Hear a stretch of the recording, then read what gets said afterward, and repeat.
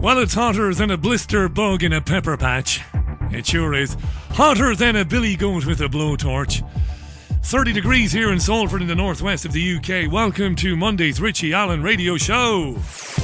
It's the BBG, not the BBC.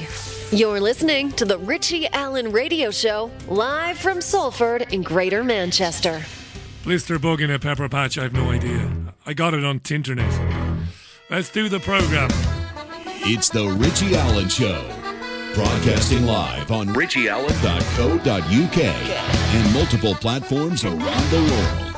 And now, here's your host, Richie Allen. Now, this hour, I'll be joined by Niall McAvoy, live from Dundalk. Lovely bloke. Niall has played ice hockey for Ireland for 13 years and resigned on Friday from the team because the government, well, the Irish Parliament passed a bill that makes it mandatory to have a vaccine passport in order to eat or drink indoors in the old country. He wrote a fantastic email to his coaches and to his teammates. Niall will be on the programme this hour. Later on then, we'll be off to Dublin. Ben Gilroy, Irish activist, human rights activist and former politician, will be on the programme. He's been at Áras an Uachtaráin. That's in Phoenix Park, where the president lives. He's part of a campaign to get the Irish president, Michael D. Higgins, to strike down the very law that prompted the resignation of Niall McAvoy. That is Monday's Richie Allen Radio Show. There is none like it. You can tweet me during it. BBG Richie is my handle. You can email me through the website richieallen.co.uk if you want to do that. Yes, lovely. Very warm. Very warm. Look after animals. Look after your animals. Got to do that in this heat if you've got dogs or cats. So today is allegedly Freedom Day. Do you feel free, do you? Don't be afraid of your freedom. Freedom. Freedom. Freedom. I'm free. Yes. Yeah, I'm free. I'm free to do what I want any old time. But you're not free. You're not. You might think you're free, but you're not free at all. Do you feel free? I want to read your tweets. Nothing has changed, has it really, in the last few weeks?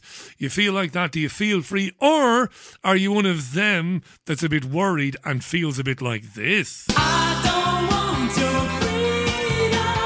I don't want to play around. Don't want your freedom. A lot of people saying they don't want the freedom. They want to keep the masks. They want to keep the face nappies. They want to keep as far away from people, their fellow man, as they possibly can. As they don't want to hug their grannies, lest their grannies catch something and drop down dead. There's a lot of that going on today. You can't go where you want. You can't travel where you want. You have to quarantine. Even if you've had 2 jabs and you bump into somebody who tested positive, you've still got to isolate. You've got to wear your masks on public transport. You've hardly been liberated, have you now, really? Really?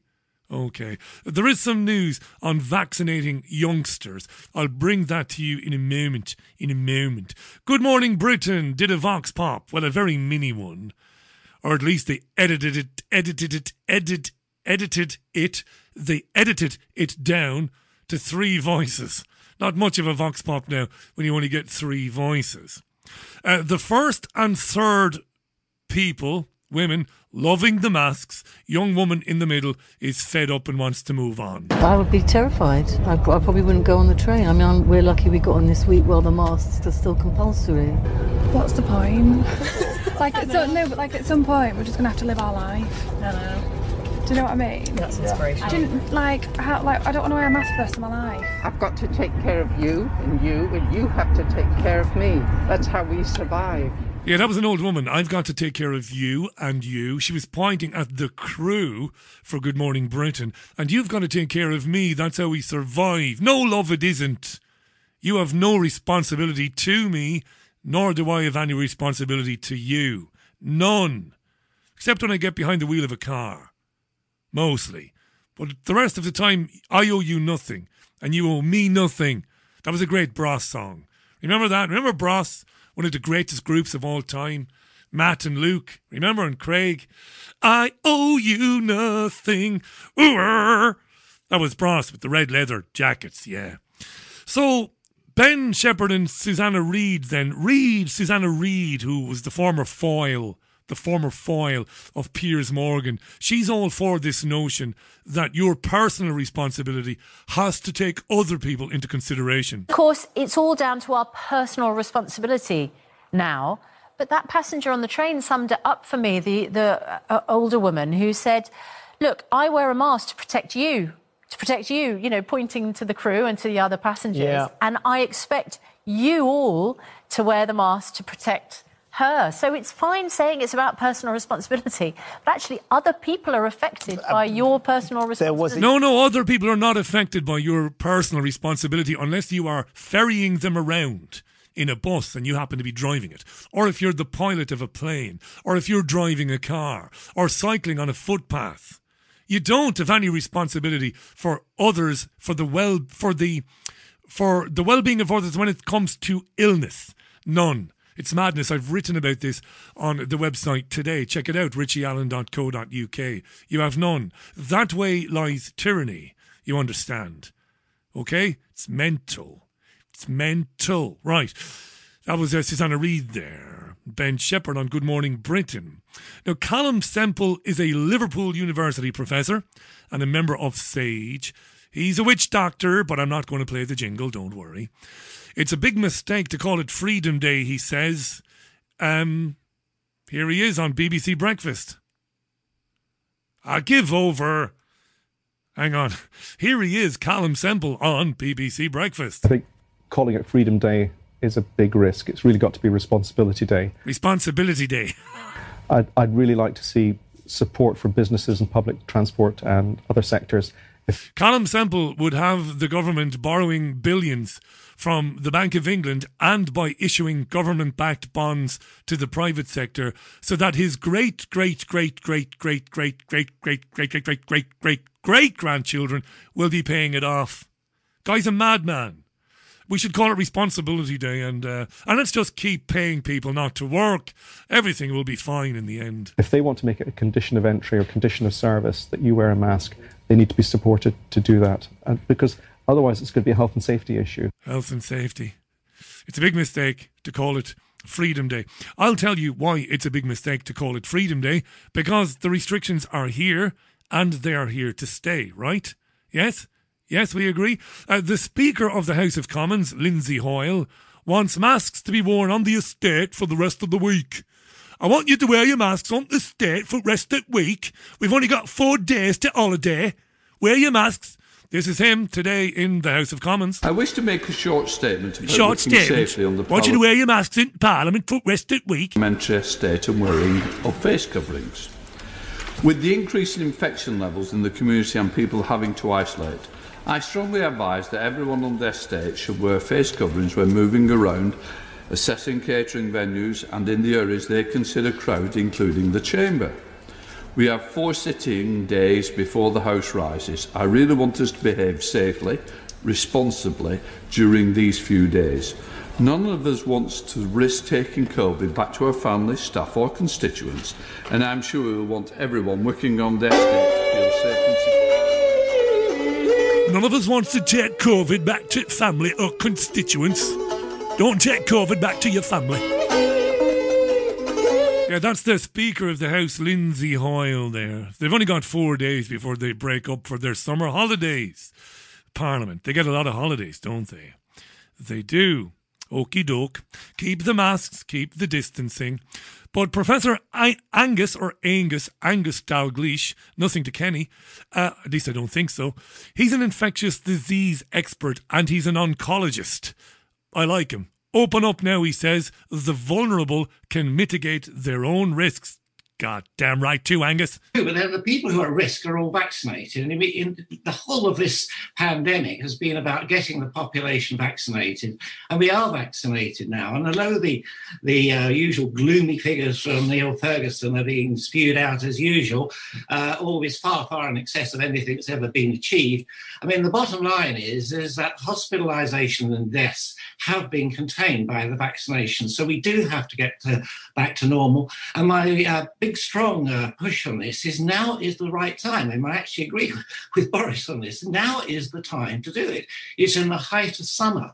I mean, it's when would you want to do it? In Christmas or winter or something? No, now's the time to do it. When people are outside, they're more healthy, they're going to be in the sun, their vitamin D is going to be stronger, even if they don't take it as a supplement, etc. They're going to be healthier, they're going to be able to brush off serious infection much better. We know that from all acute respiratory diseases anyhow, that's the case. So I do think now's the right time, and now's not the time to backtrack. But it is obvious that people who are more at risk are going to have to be more cautious about it. People who are more at risk need to be a bit more cautious about it, said Professor Angus Dalgleish there. Okay. Tweet BBG Richie with your thoughts, please, or reach me through the website richieallen.co.uk. Now, it was confirmed. We knew this. We talked about this on the website today. It's been confirmed in the last half an hour that children over 12 who are at a perceived higher risk of becoming ill if they catch coronavirus will be offered a COVID jab. It means hundreds of thousands of children will be offered a jab, a dangerous experimental gene therapy drug which could kill them. And if it doesn't, it could do them, unimaginable damage in the coming years, the coming months and coming years. Nobody knows. That's fact, not conjecture, right?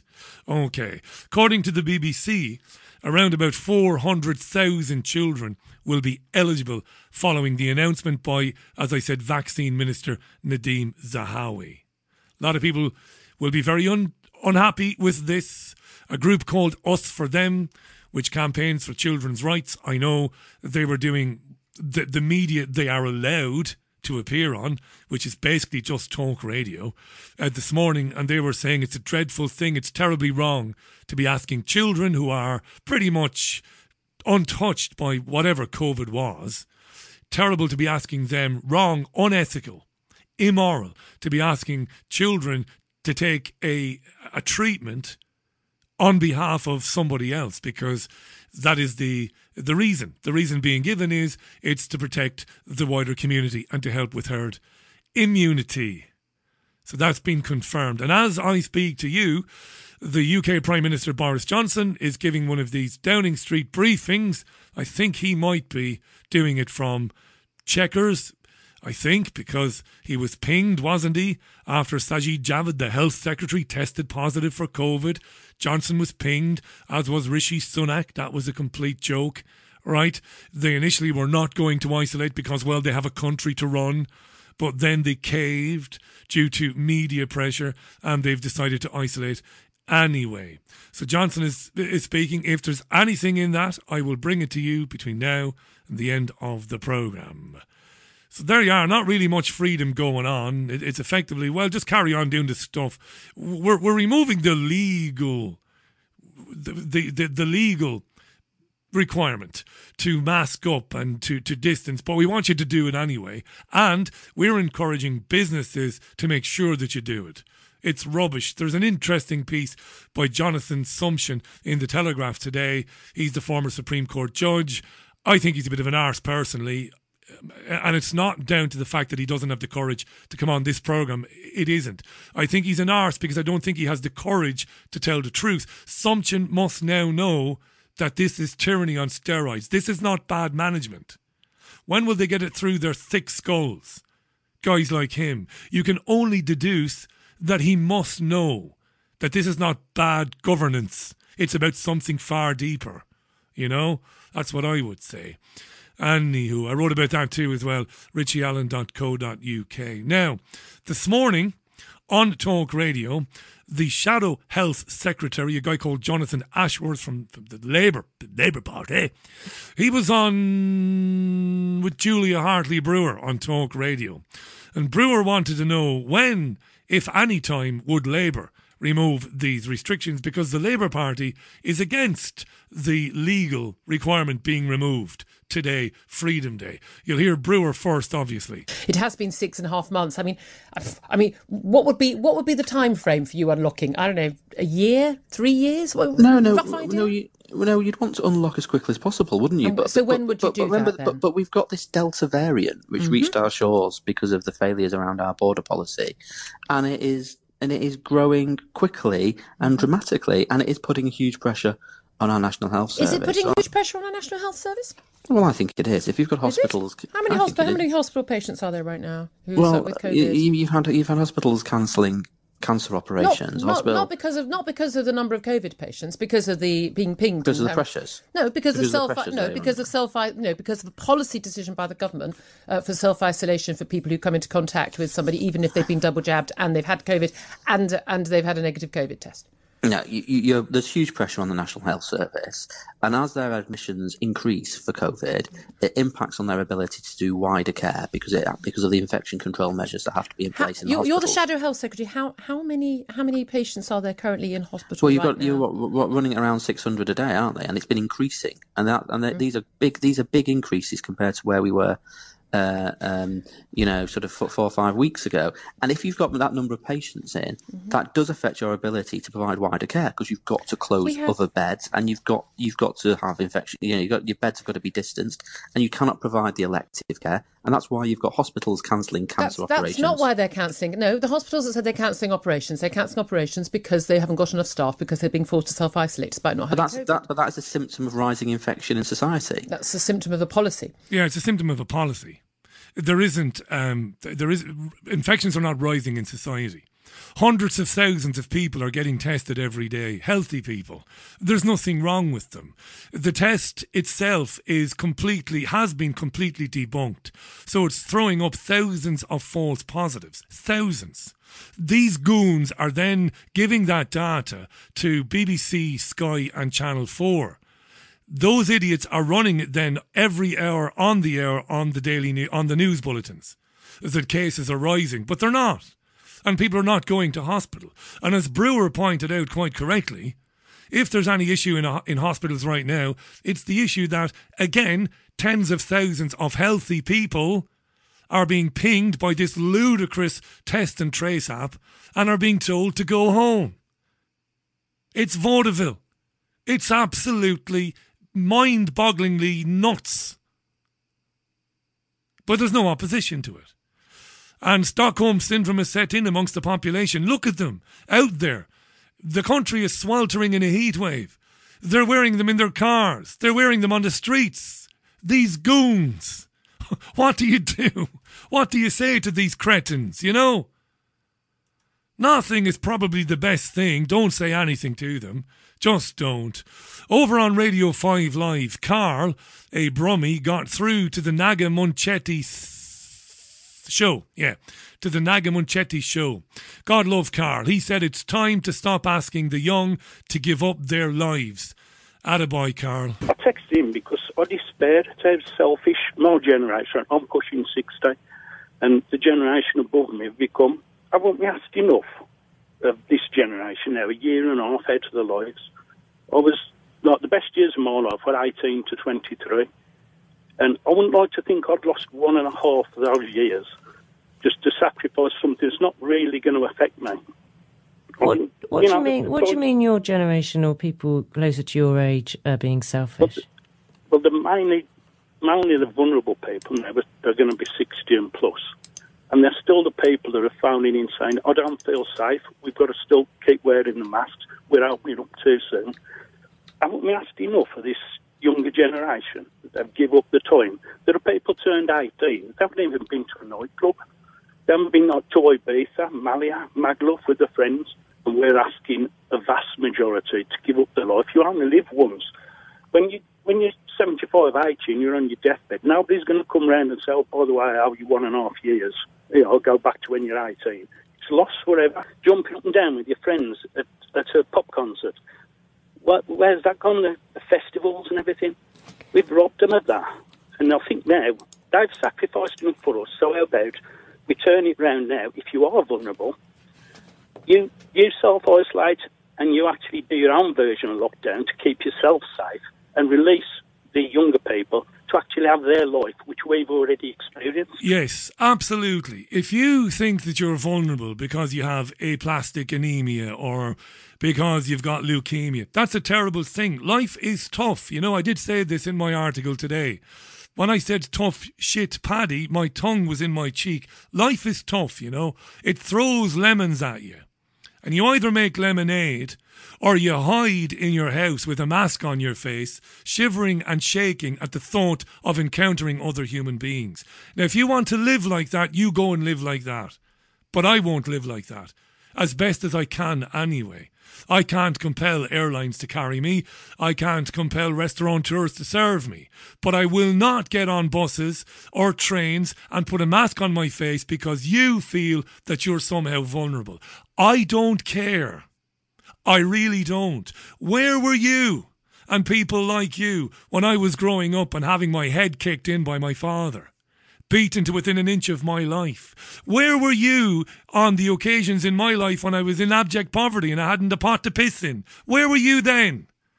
Exactly, that's how it works. There's 7 billion people on the planet. So look after yourself. I don't expect people to commit financial suicide and to commit self-harm because you feel vulnerable. Life throws you lemons. Not nice if you have cancer. Could be me someday. Allegedly 1 in 2 people will get cancer. It might be me. Touch wood, it won't be me or anyone I know. But for those who do, who have been blighted, their lives have been blighted by the big C, I genuinely sympathise and empathise. But I can't do any more. Wear a mask? No, absolutely not. Stay home? Indoors? Absolutely not. No chance. Piss off. Have a jab because you say that you can't have a jab? No chance. You have to be out of your tiny mind. But increasingly, it appears to me, anywhere it seems to me and you, we're alone because this is an idea whose time has come. They're embracing this madness, people. You know, this distancing, and you've got people now walking around. Hayden Hewitt tweeted something today from the BBC. A guy has developed an armband for the vulnerable to wear. I kid you not. An armband. A guy's developed an armband for the vulnerable to wear so that the rest of us can look at the armband and keep our distance or put a mask on. These people are insane. It's 22 minutes past the hour. This is the Richie Allen radio show live from Salford. Monday's programme is the 19th of July 2021. Niall McAvoy live from Dundalk in about 4 minutes' time. Don't go anywhere. Here's the Mavericks. That is the Mavericks 2013 and back in your arms again. The time is 26 minutes past the hour. Monday's programme, Ben Gilroy live from Dublin a bit later on in the show. I'm thrilled to meet my first guest. I really am. He sent me an email on Friday and it was a brilliant read. He's an ice hockey player who has represented his country for the past 13 years, which is a fantastic achievement.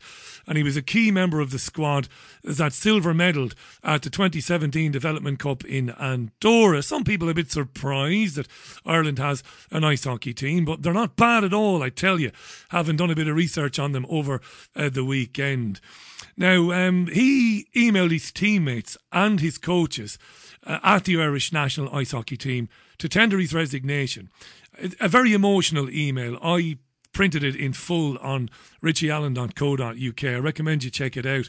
And he basically said that he couldn't any longer represent a country that is approved of the discrimination and segregation of people. You know, the vaccinated people and the unvaccinated people.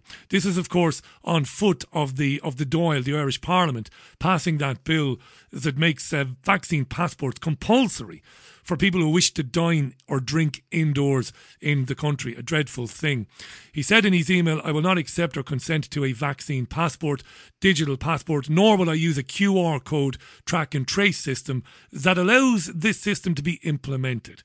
This effectively allows for total government control over the citizens of Ireland and akins us to cattle. Delighted to welcome to the programme Niall McAvoy. Hey Niall, welcome to the show. Thanks for coming on. Cheers, Richie. Thanks for having me. You're a gent, mate. Thanks for reaching out first of all. And it was lovely to see Newsweek, website in America with millions of followers, picking up the story and running with it. So I would imagine you've been inundated over the weekend with people getting in touch. There's no doubt. I mean, it's probably a very obvious thing to say, but I'd say you wrote that with a very heavy heart. I mean, you've been involved with the national team for 13 years. You've made lots of friends, no doubt, internationally as much as nationally. There's a huge tournament coming up, and I suppose you were looking forward to that. So I'd say it was with a heavy heart, Niall, was it, that you did it? Yeah, very. No, I've given all my free time to the sport. I kind of tried to keep my mouth kind of quiet amongst my teammates and stuff, just to kind of get along to go along. But then when I was at the protest in Dublin City Centre on Wednesday night, it really got me thinking, like this is really happening. Like this is really, a dystopian future. Well, dystopian present time, I suppose. Yeah. And then on Thursday evening, I didn't really sleep, and I was awake at about 4 a.m. And then it was just playing on my heart. Like I was like, I have to do this. Nobody's listened to me for a year and a half. I've tried to speak logically to my friends, my teammates, everybody. I had to just try and make a statement that would get their attention. Like my intention was never for it to go as viral as it did. It's kind of been insane how far it's gone. I've seen it in Spain. I've seen it in America, Canada. So I just wanted to get their attention, to let them know like that you need to take this seriously, lads. You wanted to kind of shake them up, Niall. Yeah, I don't think people understand the gravity of the situation. Whether you're for the vaccine or not, it's not the point. The point is that you're being manipulated and coerced into taking something you know nothing about. If only people would take the time just to start digging about it. It's all there. Like, they don't hide it. There is no conspiracy. It's in black and white. It's in their own paperwork. Now, I understand that some of your teammates, well, the last time I think we swapped messages before today, I think was maybe Saturday or Sunday. So I understand some of the teammates have come back to you and responded to the email, which is brilliant. It's a brilliantly written, heartfelt email. It's so succinct and so cogent. It really is, Niall. I'm not just saying that. It's a brilliant email. There's not an ounce of badness in it. It's honest. It's a guy speaking from the heart. And I understand that some of your teammates have come back and they've been nice about it. Yeah, like, I haven't had a lot of responses from the team, but a good few guys, especially the guys that I'm a lot closer to than maybe other guys, Dave's let me know that we understand my decision. They respect it for standing up for what I believe in, stuff like that. So I'm glad that there's no bad terms. And the other day, two of the guys were joking, saying, "Oh, they're going to drag me off to the vaccine centre and get me shot up." And then you'll have to play in Germany. Then you'll have to play then in the tournament. Yeah. I'll have no option. Fair enough. Yeah. Now, what about the management? Because maybe look, I've never played sport at your level, but I played sport, and I know managers can be grumpy if they feel in any way that they've been left down, and they might think, we have this tournament coming up now. Have any of them been in touch at all to respond? Well, I'm by no means a superstar hockey player. I mean, I'm the average guy in the team. There's a couple of guys there that are pro level. So I wouldn't be as big as a loss to the team as those guys would. But again, like, I had to use the small voice that I have, and I'm sure the coaches. I haven't really heard back from the coaches, but I'm sure they're either trying to think about how to respond. I know that they don't want to cross any lines. They don't want to take sides on anything, because we are trying to get like support and sponsorships and all sorts of things. So in this day and age, I can understand their position. No, fair enough. So yeah, and you might still. I don't know anything. Yeah, and it's only Monday, isn't it? I mean, you emailed them on Friday. Before we talk about you going to the Dáil building on Wednesday with everybody else to protest what was happening, and you spoke earlier about how it really brought it home to you that this is going on. What's it like to represent your country? Most of us will never understand it. How proud have you been to represent Ireland on the international stage? The the first time I ever got the chance to represent Ireland when I was 17, it was the under 18s national team. And when the national anthem was played, I cried. I didn't think I would. Yeah. And then subsequently every year after that, it was so emotional. It's a roller coaster of emotions. It's, you could be angry if you're doing bad, or, you could be teary eyed if you do good, or do bad. There's no explaining how proud you do feel, and you get special treatment from the host countries or whatever. You're made feel like you're a national team member. It's all great. It's like I would never change any experience that I've had abroad with the national team. It's all been brilliant. I've seen so much of the world. Even if I was never there to be the superstar of the team, I was always part of the team. I was always made to feel a part of the team. And throughout the years, all of the guys have been just amazing. Like, I've learned so much just from my teammates. I wouldn't change a thing. Fantastic, Niall. What did you see in the last 15 months that led you to the protest on Wednesday? What has it been like for you over the last, I suppose, since this began in March of last year? Yeah, well, when this kind of started, when they declared the pandemic, we were, the Irish team and myself and my fiance, we were actually in Chicago on an exhibition tour. So we went to Chicago in March for St. Patrick's Week in March 2020. And when we got there, there was the rumours talking of the government's going to shut down everything, the place is going to go up or get it all shut down, and we won't be able to play. But so a lot of our games ended up getting cancelled. But the guys in America still wanted us. We came the whole way to America to play them. So we made arrangements with like rinks where it was closed to the public, but we could still play the team, stuff like that. We played the Chicago Police Department and the Chicago Fire Department, which are great games. They're great guys, and they took us out for beers on St. Patrick's Day. Unfortunately, everything was closed at the time because of the pandemic starting. But we had the traditional American pickup beers at the back of the pickup trucks. It's great. It was an amazing experience. Yeah. We had to cut our trip a day short because Aer Lingus was threatening to cancel the flights.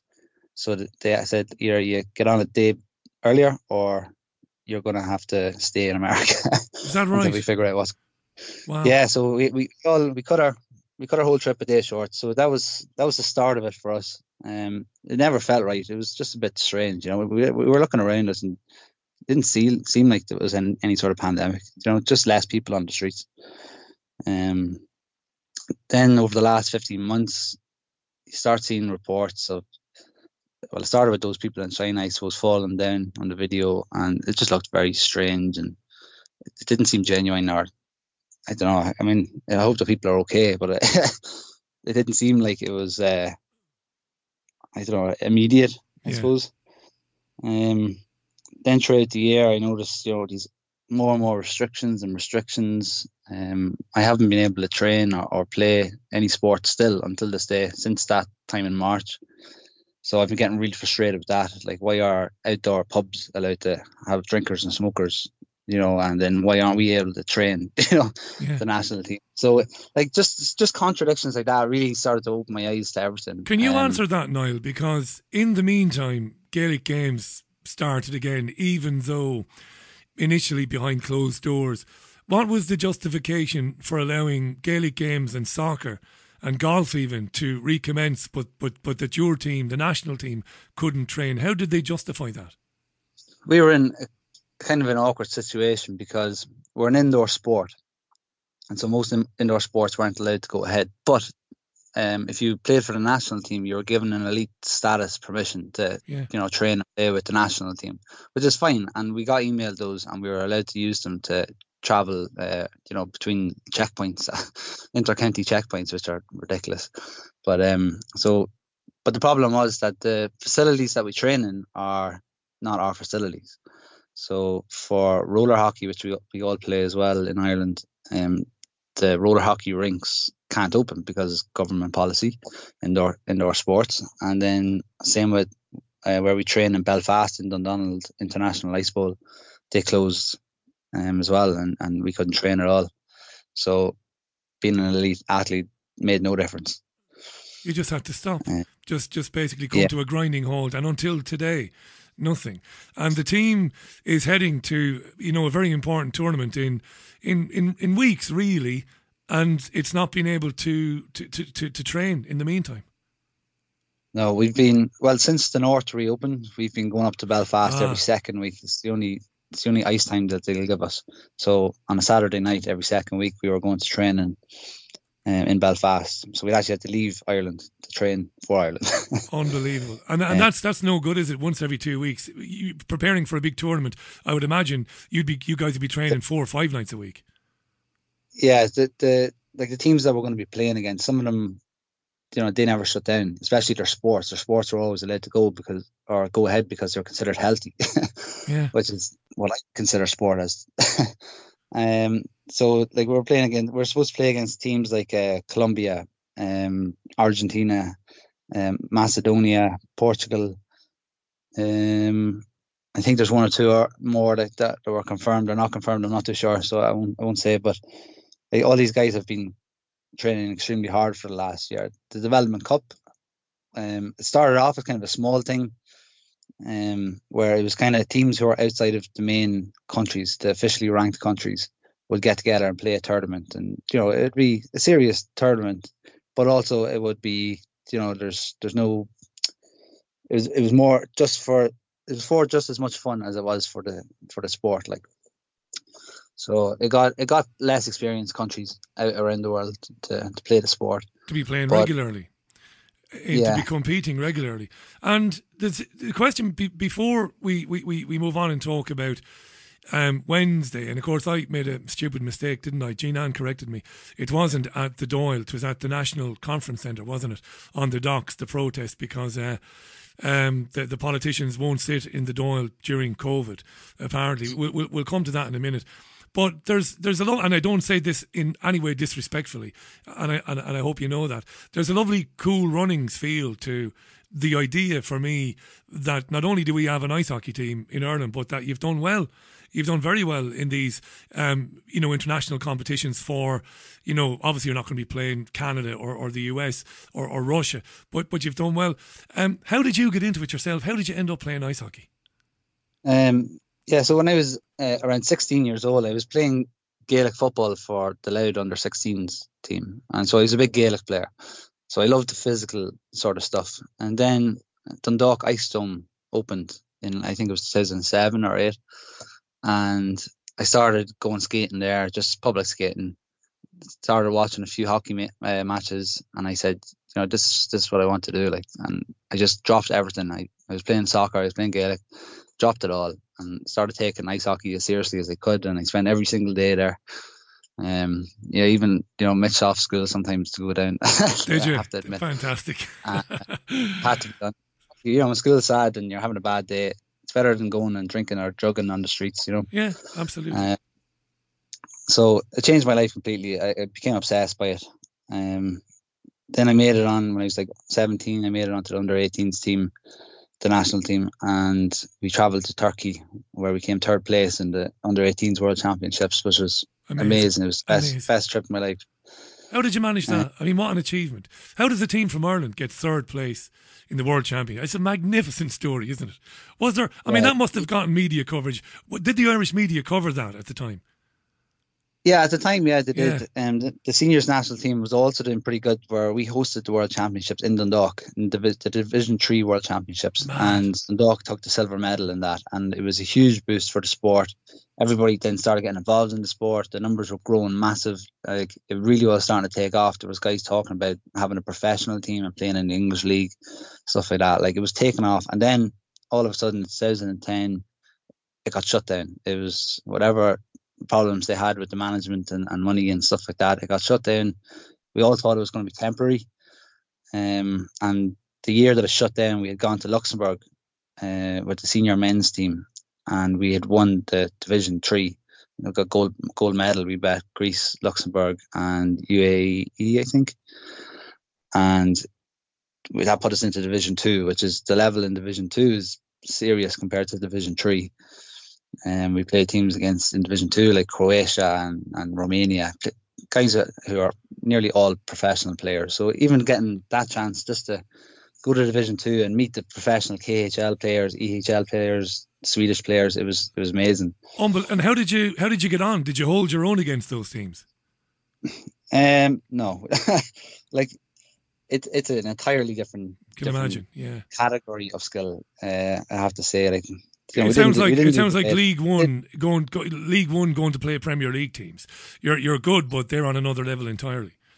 Yeah, that, for them, that's their life. You know, they get paid to play hockey. They train every day of the week. They're paid. Yeah, they've got our everything. ice rink was closed. And your ice rink was bloody closed. We've got Niall McAvoy on the line, folks. This is really, really interesting and really important. Niall has represented Ireland for 13 years internationally as an ice hockey player, and he's done bloody well too, as have the teams he's been involved in. He resigned from the team on Friday because on Wednesday the Irish Parliament voted in this vaccine passport law, and it was the final straw for Niall. And since he did that, there's been a lot of interest globally in the story. Like I said, Newsweek have run the story, and obviously in America, hockey, as they call it, hockey is, and I know you know that, is a massive sport. So huge interest in him, and his email is brilliant. If you want to read it, go to the website. You'll find the story there. And things were getting increasingly worse over the last 15 months, Niall. You didn't see any end to it, and the story got more and more bizarre and nonsensical, and the restrictions were getting worse and worse. And I know you've got children. Is that a big concern for you? I know it's a stupid question because I know there's only one answer to it, but not being a parent myself, you can explain what goes through mum and dad's mind when they know what's going on, because you know there's something wrong with this story. You know that we shouldn't be locked down, we shouldn't be wrecking the economy, we shouldn't be forcing people to take vaccines. But I always think when you've got youngsters, as you do, it's more difficult for you than it is for me, who doesn't have any children. How big a factor are your children in you thinking about what you're doing and even in the resignation? Well, I think the biggest impact probably is for our youngest son. He's 2.5, and the way I'm looking at it right now is that he spent over half of his life looking at people with no faces, and I think that's really disturbing. Like, I don't know what psychological damage that can do to him. Another issue is that with hospital waiting times and stuff, we've been actually waiting to get him seen to by a health nurse and then by an early assessment team, and it's been over a year. And we're still on what they call a 6-month waiting list.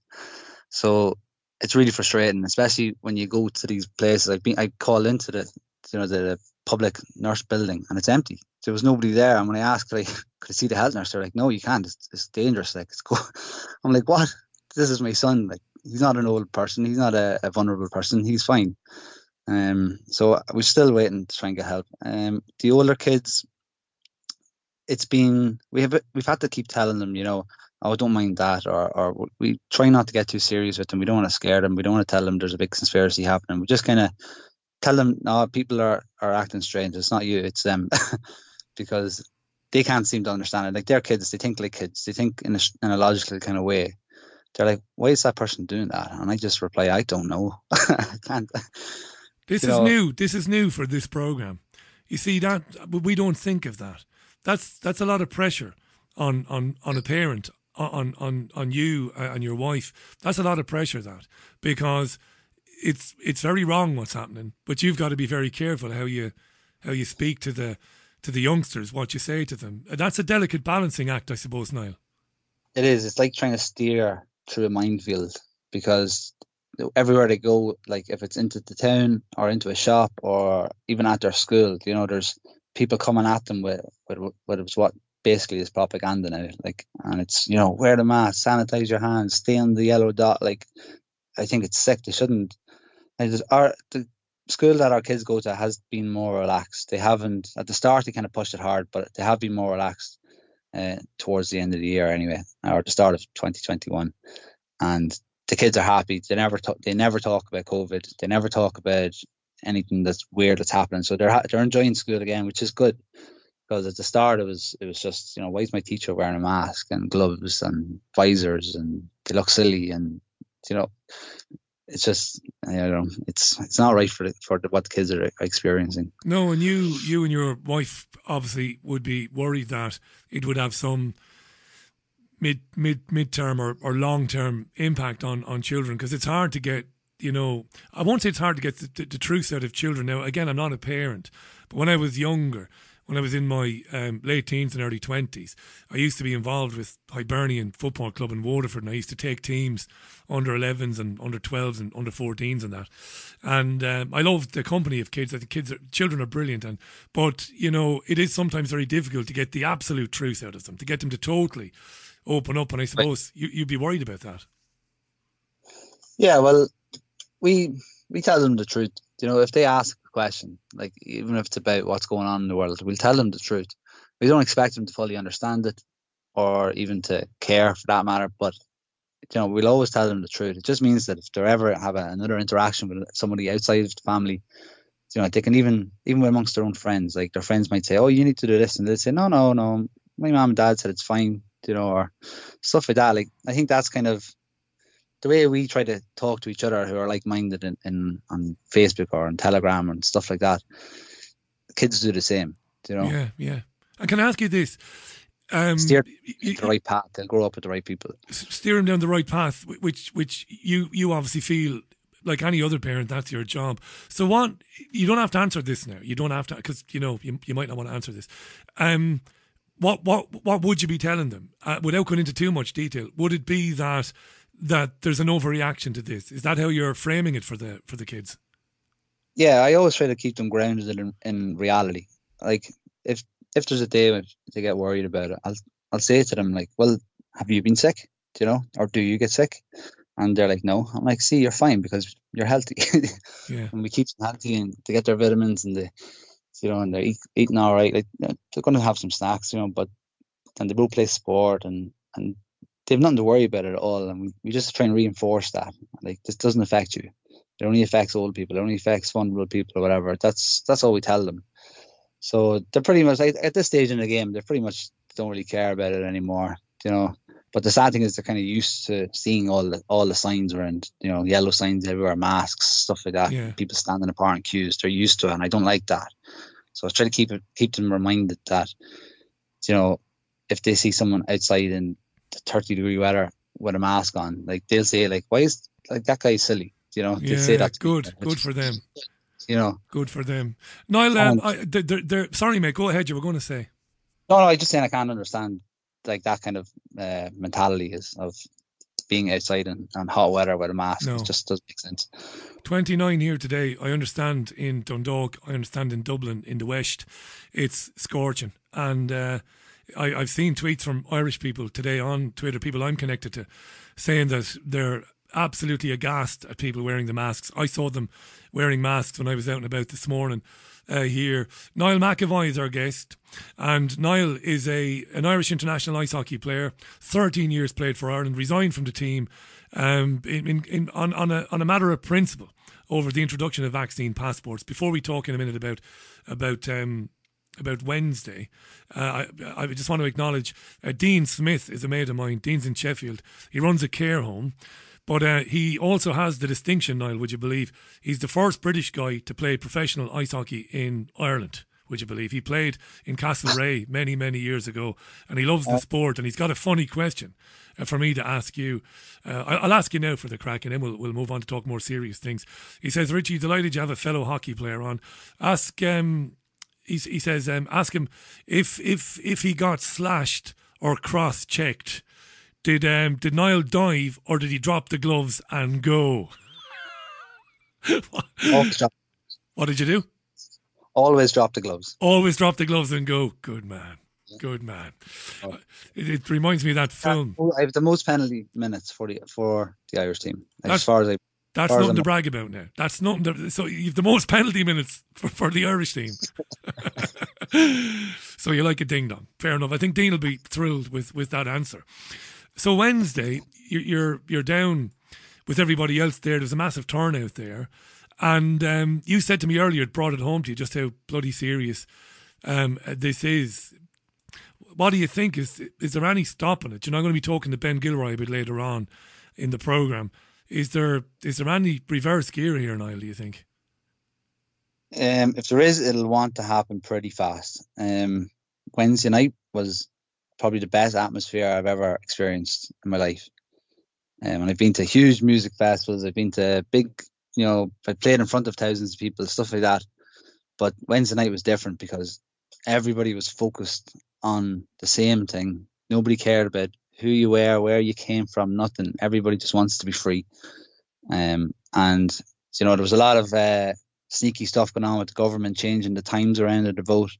So they were trying to like split the crowd or something. I got home from work at 5:30 and I told my fiance that, I'm going to Dublin tonight at about 9:45 or whatever. And she was like, oh yeah, no problem. And then at 7:30, they made a call that they were going to vote early. And then I was like, right, we have to go. And it was chaos. Like, but we got there and, when we got there, myself and my friend, we expected, people just kind of to be standing around, hanging around.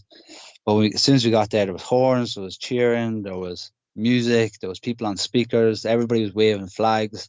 We happened to take a wrong turn onto the street and we ended up driving through the crowd, but we had a little Irish flag in our car and everybody like just parted ways and said, he's one of us, let him through, let him. It was just amazing. It was amazing.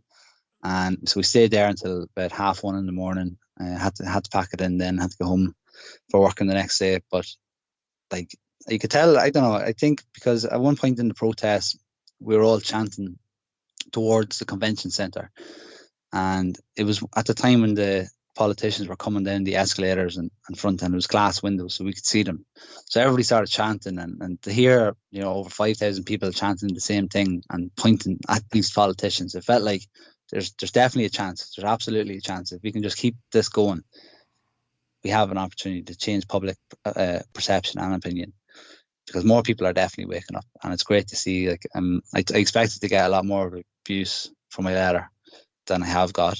I've had more support than abuse, and that's been amazing. I never expected. I thought that, especially in Ireland, I thought there's more asleep people, but it seems people are just more maybe afraid to speak up or stand up in case of a bad backlash. But I had that fear too, but it was eating me inside. I had to say something.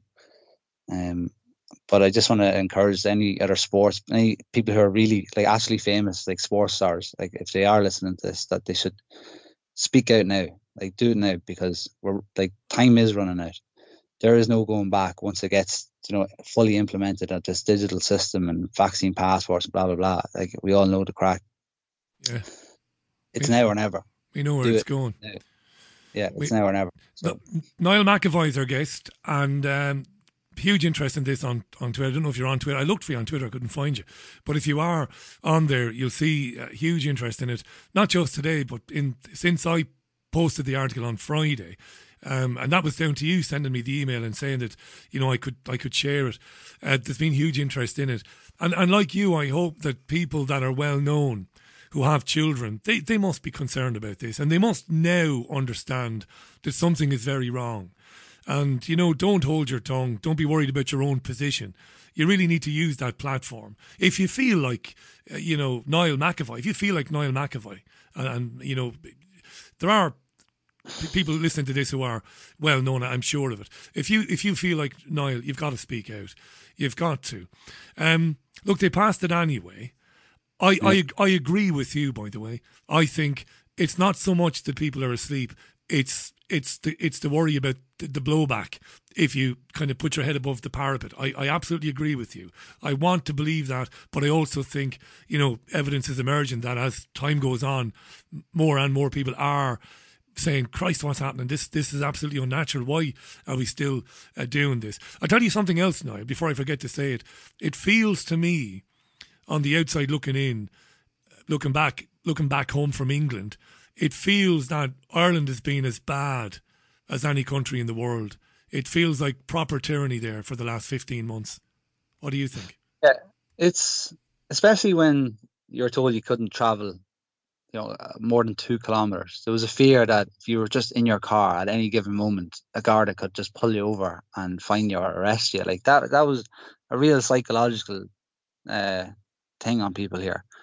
I even, my parents refused to visit me or let me visit them, because they're like, no, we're further than 2 kilometers. Like if you get caught now, that's it, and you have a family to provide for. Like it was like people really are afraid of the government here. I don't understand why. Your parents were saying, listen, don't come and visit now because it's outside the 2 kilometres. and you might get into trouble. I mean, gee, and I'm not knocking your parents. I mean, they were like that here. Wow. Yeah, it's just if you step out of line, there's almost like an invisible. There's an invisible. How would you say it? I don't know. Like a veil over people's eyes. Yeah. And if you step outside the veil, that you're bold. You know, I think this is the mentality of people here. Is that if you do something wrong, we know it's all rubbish. That's what they say. We know it's this, we know it's that, but we just have to, follow everything, and we'll all get out of it then. And I'm like, no, that's not how it works, guys.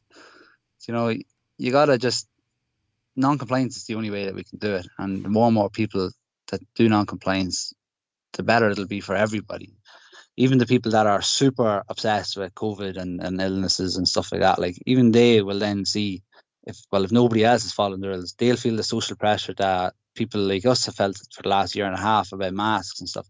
They'll feel the opposite social pressure. It's the only way that we can change things. And I just noticed there, I think it was an hour ago, like Macron in France, he's reversed his vaccine passport bill after the riots in France. I mean, if that doesn't speak like a million words to people listening today, like that peaceful revolution can happen. They will reverse what they've done. No, I didn't see that. As you're speaking, I'm bringing it up here. He's held back on plans to insist that people have passports before they go to restaurants. Is that right? See, yeah, I think I was reading the BBC or something like that. It was posted in a Telegram group there this afternoon. Yeah. So that's it. Like, governments can only get away with what we let them. They're supposed to work for us. They clearly don't work for us. They're clearly working in lockstep with each other globally. Some people might call it the New World Order. But it's very obvious. I mean, they're not hiding. You're right, it is obvious because they do the exact same things and they implement these things pretty much at the same time. You're right, they're not working as individual governments, doing things as they see fit. They are doing them, as you said, in lockstep. You're absolutely 100% right. Nobody could dispute that. And, people need to wise up to that and ask why and who does this benefit in the end? Niall, these are fair questions. But our media, I talked earlier about the tyranny being a bit worse in Ireland, and maybe I'm wrong, but the one thing I'm certain of is that the Irish media is a disgrace. The national and local media is a disgrace, isn't it? Yeah, well, it's public knowledge that all of the media in Ireland have received money from the government, for COVID advertisements and this kind of crack, and so we know that they want the money. I mean, they're greedy. They obviously don't serve the people. They don't want the people to know the real truth. They're just like, oh, there's a big income. Let's take advantage of it. And I find that a lot of Ireland is like that. Whether it's businesses or sports teams or organisations, it's like, oh, well, the government's going to give us money, so we can't actually go against what the government says until they don't give us the money. And I find that a lot. Especially when I'm speaking to sports teams and stuff like that, not my hockey teams, but other sports clubs and guys that I know. It's like, yeah, like we all know it's rubbish, but they're giving us grants, and so what's happening is like that. Everyone in Ireland and every company in Ireland is nearly in some way relying on the government. Do you know what it is? It's embedding, isn't it? It's what the military did with journalists when the Iraq War, they brought the journalists along for the ride, so that the journalists were embedded and reliant upon the military and wouldn't write so many bad stories about what was going on. You're absolutely spot on, Niall. That's very shrewd. You're right. The government gave advertising bucks to everybody, grants to everybody. Very difficult then to turn around and bite the hand that feeds you. That was a very shrewd move, that, no doubt about that. You're absolutely spot on. And you could understand how they even if some media companies didn't want to accept it, they like their advertisement. Sorry, the other advertisers that would have advertised with those media, they would have probably cut back on advertising because business was after getting shut down and they couldn't afford to have the budget for advertising. So, like, you can understand how they manipulated people into taking money, whether they liked it or not. They needed it, and they basically, the Irish government I don't know whose money they're using to pay everyone. Like, I really don't. We're 250 billion in debt or something. Like, I mean, I don't know whose money they're using, but they've European paid Central off Bank, isn't it? every single person in Ireland one way or another. Well, whatever's left in the country of any value, they'll sell. They've already sold the forestries. They've sold the rivers. They'll sell everything. Ultimately, they'll do it here as well. Niall, just before we run out of time, I'm going to give you the final word, obviously. But I want to remind our listeners, you've been listening to Niall McAvoy. Niall's in Dundalk, and he's resigned from the Irish international ice hockey team. He's played for the country for over 13 years, very successfully as well, at times over the years. And great story, that it really is. But Niall's been talking about what led him up to resigning, and his concerns about how COVID has been handled and what it means for civil liberties, and what it means for his own children. Looking ahead as well. So brilliant to have him on. What about staying in the game somehow yourself? I mean, with your experience now, and you're obviously a very young man still, you'd be a big loss to the game, wouldn't you? I mean, as a coach, would you like to stay in the game with working with children, do you think? Yeah, well, I'm still going to play at my club level. I still play for Dundalk and ice hockey as well. I hope to get up to trainings maybe with other teams and stuff like that, just to keep it going. But I don't plan on giving up. I just can't represent a country that supports this absolute fascism and medical apartheid. It's absolutely insanity. I can't just put the blinkers on like most people have done and just say la la la la. That's how it is. I just can't do it. But I want to just say that, like, people are asking, do I have social media and stuff? And my answer is no. I don't use social media at all. To me, social media is probably a more deadly virus than that's true. It used to make me very depressed and angry when I looked at social media. Where, not just because I was disagreeing with people or people were disagreeing with me, but it's so toxic. Like, my life has never been better since I got rid of it. I don't expect little red notifications to pop up anymore, and I think social media is a real problem in the world at the minute, especially the main ones. Do you keep the youngsters away from it? Oh yeah, absolutely. They're not allowed on it. They get limited time on YouTube to watch stuff in relation to maybe their sports and whatever else. But social media is a no. Well done. But can I just I just want to say, like, because I haven't been on social media for quite some time, and a friend of mine mentioned to me that there's an app called Telegram, and there was a group called Ireland on Lockdown, and he suggested that that's where all the Irish kind of patriot people and free thinkers and freedom lovers all go together, and there's lots of doctors, scientists, everybody in that group, all Irish, kind of, are living on the island of Ireland, whatever. And I went to that. I signed up and I went into that group, and ever since I've been in that group, I felt like I'm not alone. It's been a lonely year and a half for many people, and when I joined that group, I got talking to people within the group. I've got support. You can ask the stupid questions, that you can't ask somebody else. You can ask the ones that might be obvious or not obvious, and people will give you the answer, and they'll research it and they'll show you where to go. And it's such an amazing community, and that's how I ended up going to that protest, was because of that group, and also the inspiration for writing that email came from Ben Gilroy's speech at the protest. So, like, it all works together. It's all a giant web. It's all a giant movement. Everybody can do their part. Some people might have to sacrifice more than the others, but in the end, like, they're coming for our children, and that's the end of it. Like, this is where we take a stand. They've crossed the line. They've made us second-class citizens, and I won't be taking it. I'm not going to follow that. I'm just going to ask you to repeat the name of the Telegram group, please. Yeah, it's Ireland on Lockdown. Ireland on Lockdown on Telegram. Niall, it was lovely to meet you. Thanks for giving us a shout on Friday and sending on the email. It has meant a lot to a lot of people. It meant a lot to me to read it, and I know it meant a lot to people on social media through the website alone. And I can prove this. It's been read on the website alone over 100,000 times now, which is remarkable. I don't think I've put anything on the website that had more than 100,000 views previously. So that's meant a lot to a lot of people. So look, thanks for doing it. I wish you all the very best, and I hope that you'll stay in touch and that it won't be the last time that we hear from you on the programme, because it's been educational, mate. Thanks so much for coming on today. Brilliant. Thanks for sharing the word, Richie. Appreciate it. Not at all, Niall. Thanks, Niall. That's Niall McAvoy, Irish Ice Hockey International, live from Dundalk.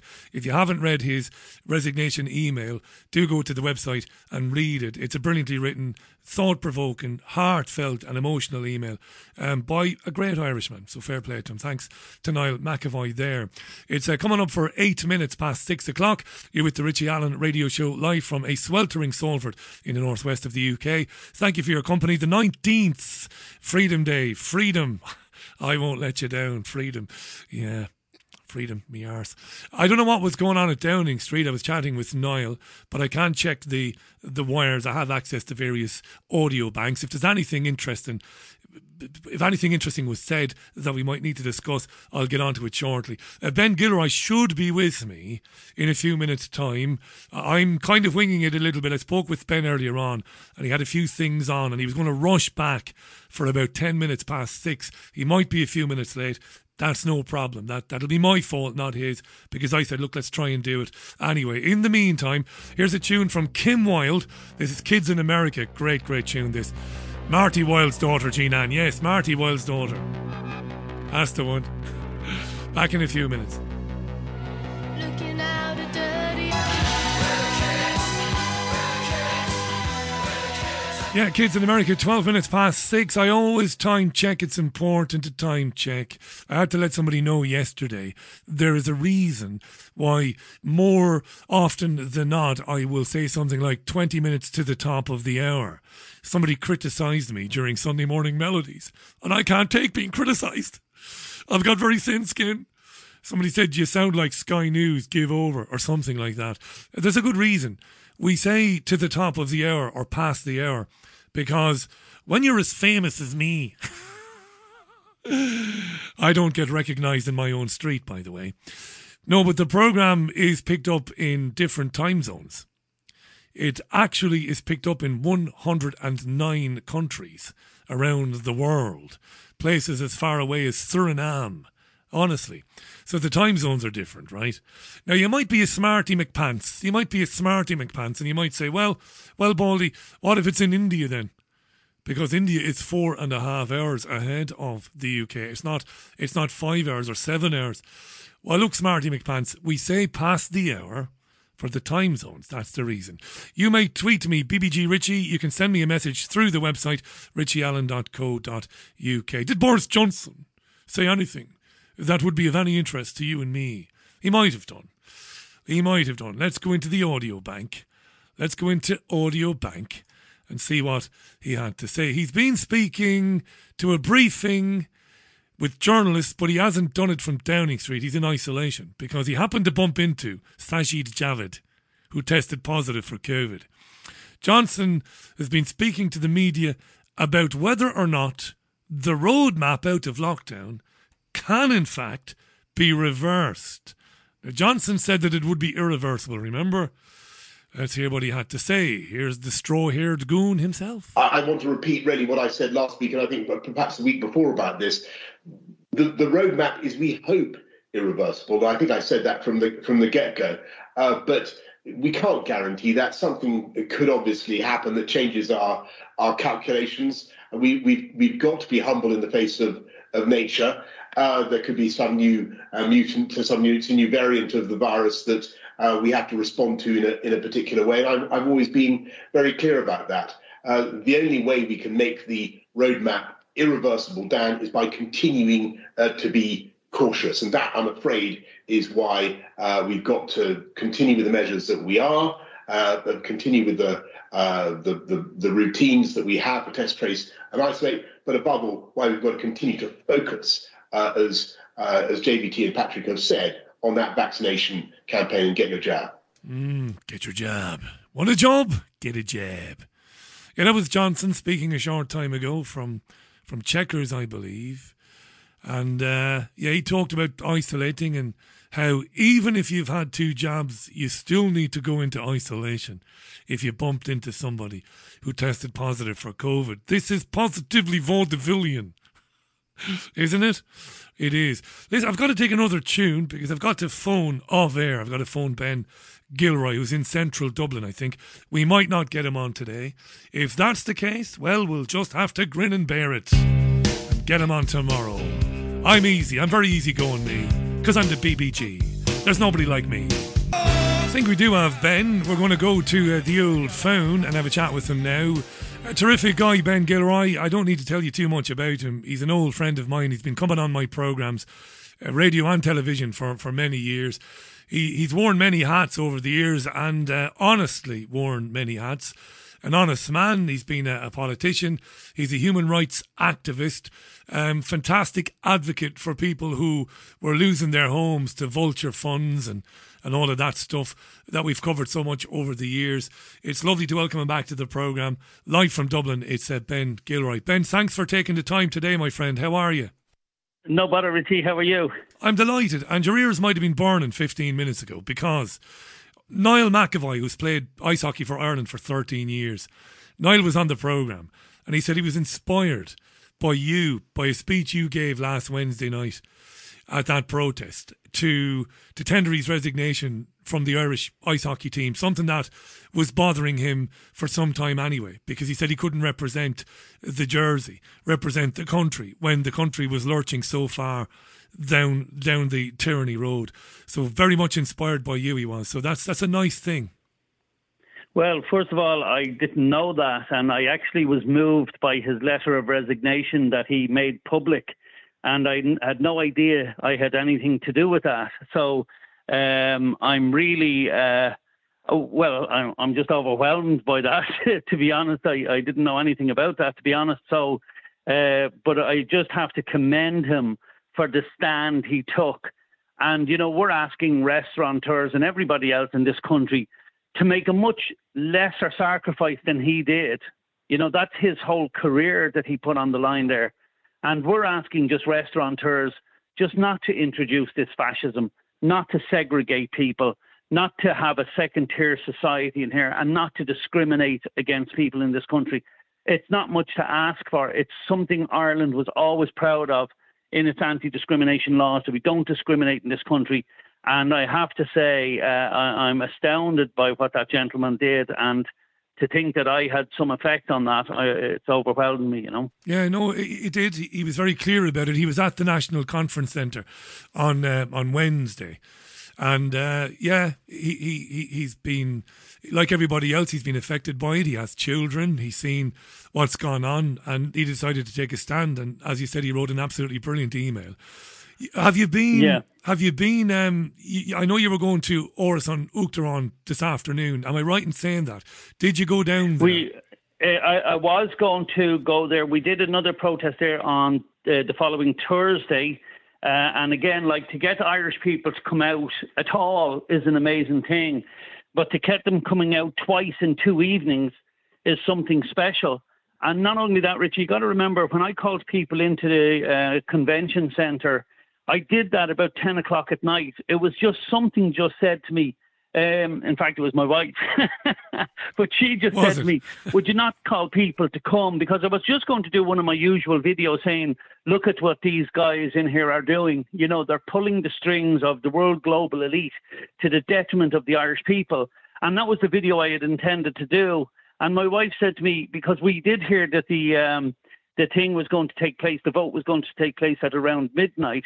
So we did say, I'll go in there at 11 and do the video. But my wife said to me, do you not think you should ask for people to come? And I basically said, but who'll come to Dublin at 11 o'clock at night?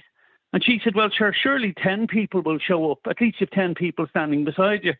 So I said, right, fair enough. So I put out a call, about 10 o'clock at night as well. And I said, look, I'm going in there at 10 o'clock or 11 o'clock tomorrow night if anybody wants to come. Well, the support and the amount, when you just hit a nerve with the Irish people and thousands, I had a feeling that hundreds at least were going to show up because of the remarks. And I couldn't believe when I got in, because I was slightly late as usual because my life is just like that. And when I arrived, I brought 1,000 whistles, and I thought to myself, well, if I get rid of 300 of these tonight, it'll be fantastic. And before I crossed the bridge over to the convention centre, the 1,000 whistles were gone. And it was one of the most amazing turnouts that I've ever seen for something to be organised, on a whim, if you like, and to organise an assembly for 11 o'clock at night in Dublin was astounding. Brilliant and not only achievement. that, it was an absolute party atmosphere, no trouble whatsoever, and people just standing in unity, basically saying, sign what you want. We're not going to comply with any of your bullshit. Fantastic. And it was fantastic from that point of view. That's what Niall McAvoy said. He said the atmosphere is incredible. He actually said he never felt an atmosphere like it. And he's played in big venues for Ireland in Europe where, partisan crowds and great buzz, but he said he never experienced anything like that. Ben Gilroy is our guest. So is there a line in the sand? And might this be the line in the sand for people? Is this the stick now that might be... Go ahead. Yeah, sorry. I think it is a line drawn in the sand. I think that there was always the thing in Ireland that if you want to get vaccinated, Richie, that's your choice. Yeah. You go ahead and get vaccinated. And if I don't, that's my choice. And everybody accepted that in Ireland. Nobody pressured or bullied anybody, if they wanted to get vaccine and vice versa. However, I am hearing stories now of people in the workplace getting pressurised and bullied into getting vaccinated, and that's a criminal offence. But in any event, that was always the position in Ireland, that people had their own choice and they do what they want and there was no issue. But once people seen that people are going to be punished, segregated, discriminated against, simply because they refuse to take an injection, right? An injection in their arm, then I think that was the final straw, because even vaccinated people are going, well, hold on a minute now, I did it because I want to go on holidays. I mean, but if these people don't want to do it, I'm going to stand with them because they didn't block me from getting one. I'm not going to block them from not getting one. And I think it was the start of it. As well as that, Richie, we got to remember, when does this shit stop? When will it stop? And as I said before, night follows day, winter follows summer. And when the winter comes, there's always going to be a new virus, a new variant, a new bug of some sort. And it seems to me that the global elite want to inject us every time someone snuffles now. Yeah, that's and right. I trust my immune system. It hasn't let me down.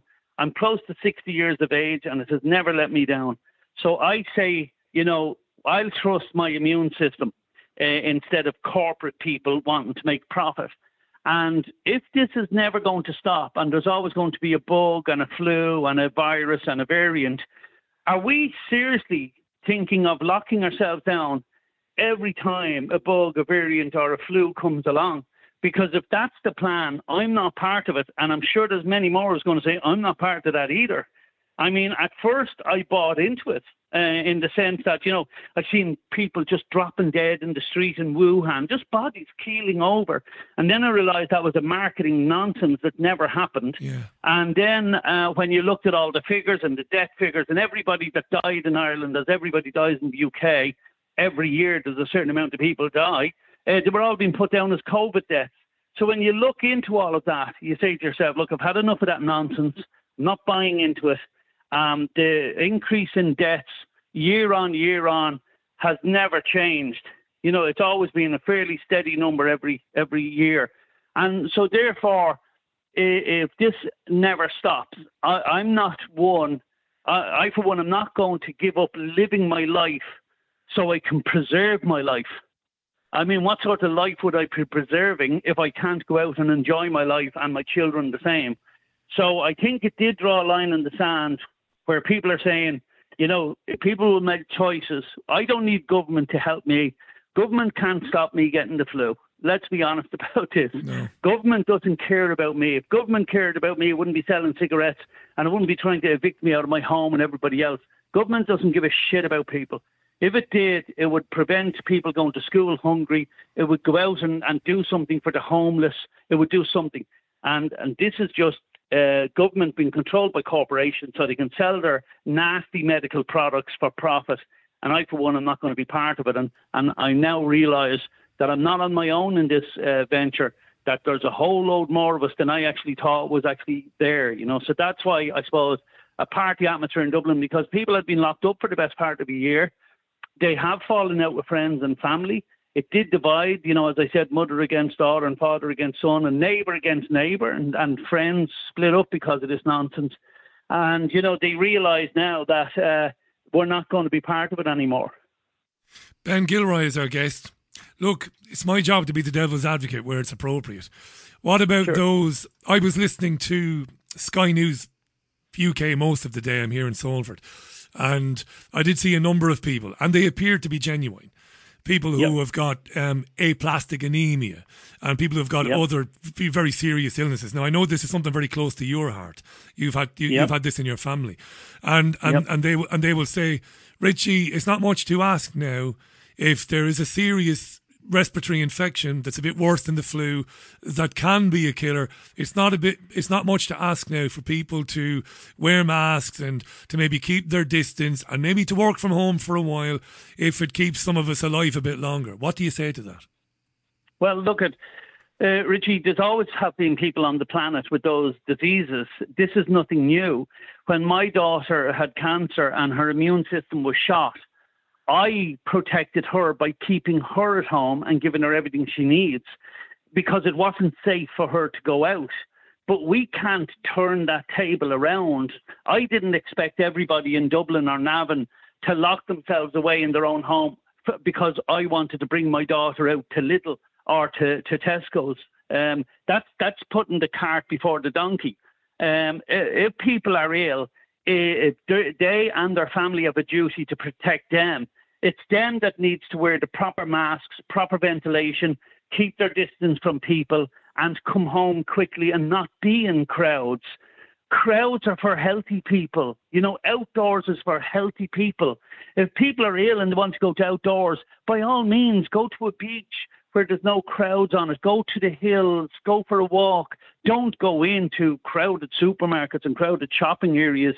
Unfortunately, life has dealt you a bad hand and you need to look after your health. The same as my daughter. Life dealt her a bad hand, but she struggled on. We did our piece and we got her better. But no way did we expect anyone not to live their life to the full because she couldn't. And just on that subject, when I was dropping her to school there before the school closed for summer, she made a remarkable comment just out of the blue. She said to me, Daddy, she said, it's like the government don't want us to come out and fight this virus, but we're all to cower away and hide from it. And I thought to myself, right, that's coming from a young girl who's faced the hardship of cancer and going through chemo and all of that. And that's the attitude. I mean, we get people are sick. We're not unsympathetic to their illness. We're not unsympathetic to their plight. And, our heart goes out to them.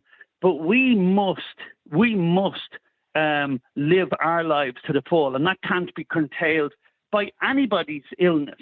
I mean, I know people who were killed in car crashes, and I know other people that were seriously injured in car crashes. But that would be then to suggest that we should never have cars on the road again because look at the sympathy card. Here's a guy in a wheelchair from a crash. We have it. Life is beautiful. We got to live it to the full. And life, every day people die, people are ill from different things. But, as I say, when it comes to these illnesses, even the doctors for my daughter, we had gel dispensers in our house. We were told masks were useless. And that's a good few years ago, Richie, and we were told masks are useless. But we had those dispensers in the house, and anybody coming to the house were asked to gel their hands. And if she was really ill, we asked nobody to call to the house. But we would not have brought her down to Tesco on one of her illness days or asked everybody to move aside and keep a distance because, my daughter is ill and, she needs to be treated specially. Life has to go on. The world has to go on the way it is. And that's just the way it is. And there's nothing we can do to change that. That's powerful. It is powerful. I'm not just saying that. Has it been the same in Ireland as here? Here, they've turned this particular issue into right against left. If you say what you've said, Ben, well, you're an uncaring right-wing lunatic who, I'm all right, Jack, sod you. Now, that's not the case. I know that. And if you say, yes, let's lock ourselves down and commit financial suicide just to protect Granny, well, then you are a virtuous, worthy person. You're a socialist, or you're on the left. They've definitely tried to frame it like that. Has it been the same back home? Yeah, they did try to do that up north when I suggested that, the deaths in Ireland were mostly people, 80 and 80 plus in nursing homes. That was just a fact. And I said, look, they tried to make out that I was uncaring about their deaths. I'm not. I wasn't. Like, even on my own mother's grave, I actually said, because when I was walking through the grave carrying her coffin, I noticed a number of children's graves who were killed on the road. And what I said was that my mother's death is not a tragedy in the sense we call a tragedy. It's a tragedy for our personal family because she's my mother.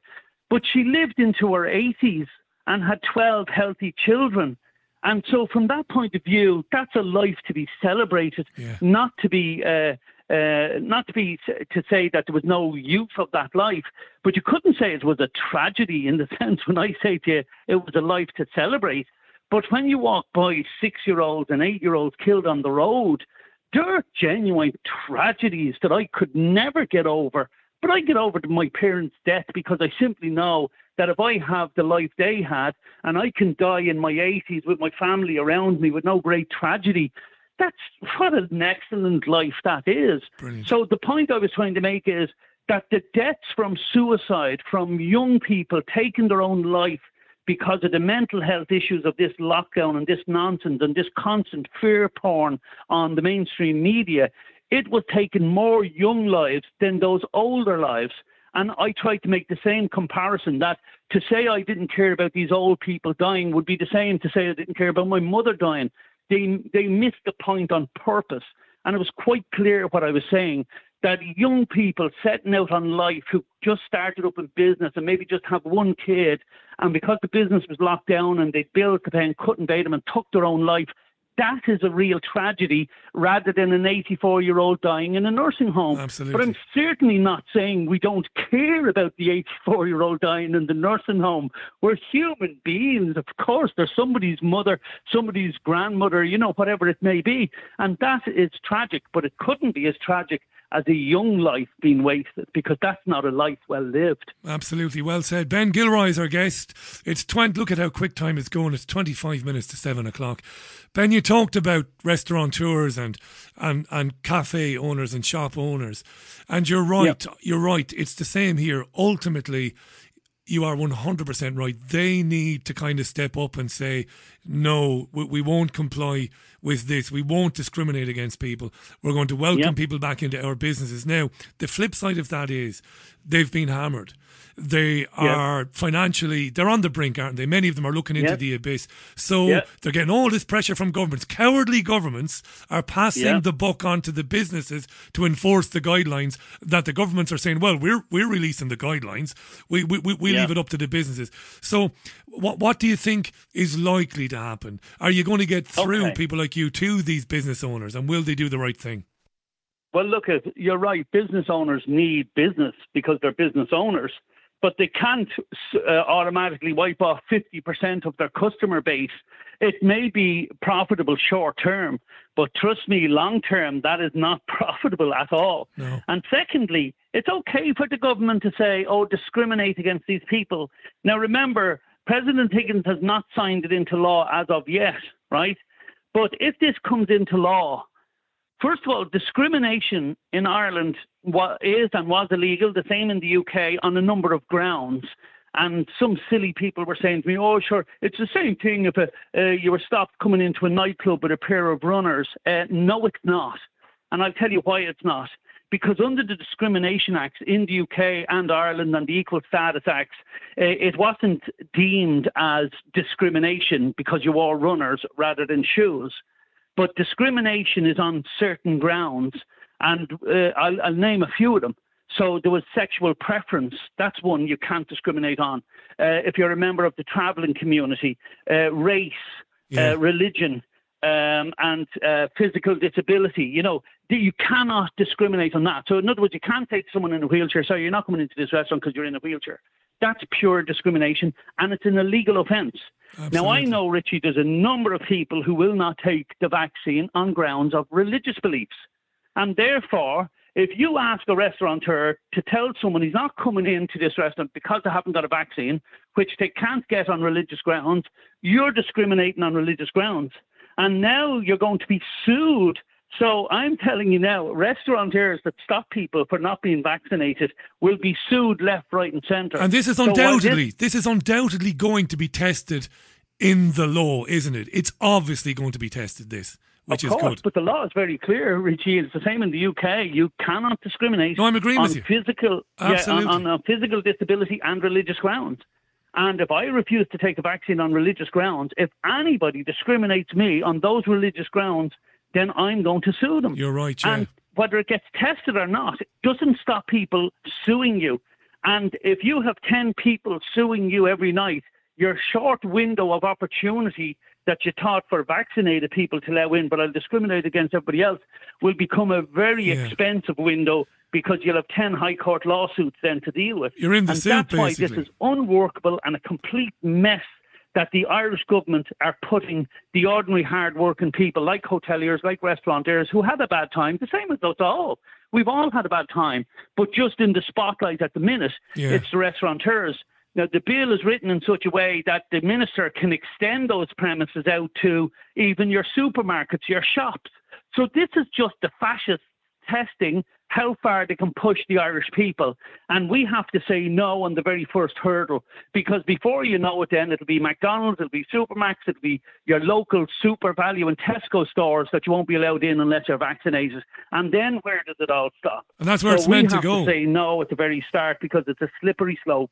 Absolutely. Ben Gilroy is our guest. Yeah, what I meant by tested was if the bill comes in, which it might do, and I want to ask you about President Higgins just in a second, but if it did come in and became law, it would inevitably be tested almost instantaneously by somebody who, like you said, refused the jab on religious grounds or other grounds. Ben Gilroy is our guest. Now, you mentioned that President Michael D. Higgins hasn't yet signed the bill.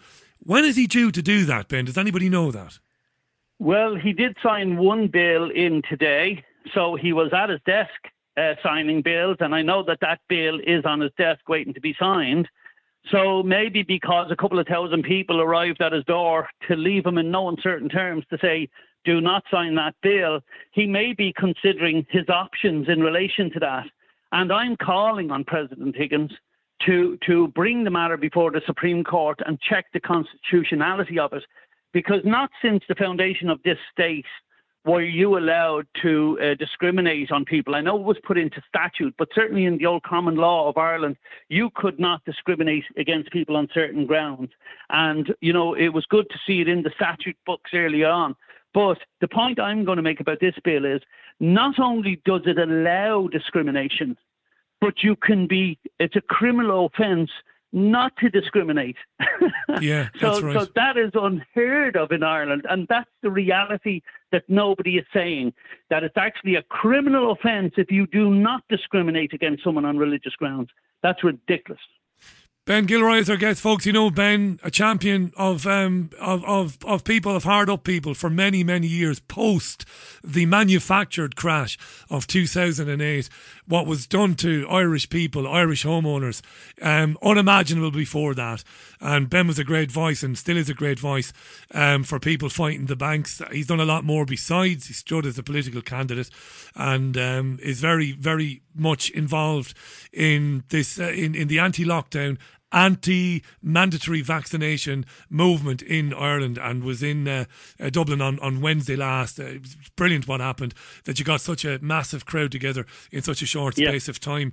You, I mentioned to Niall McAvoy in the first hour, because obviously Niall has children, you have children as well. Yep. How motivating a factor are your children in this fight particularly? Well, huge, because look, at my children are young enough, and I keep saying if they were to be forced vaccinated in school, first of all, nobody's entitled to stick anything in any of my children without my consent. And to stab them with a knife a penis or a hypodermic needle makes no difference. It's a violation of the integrity of bodily integrity.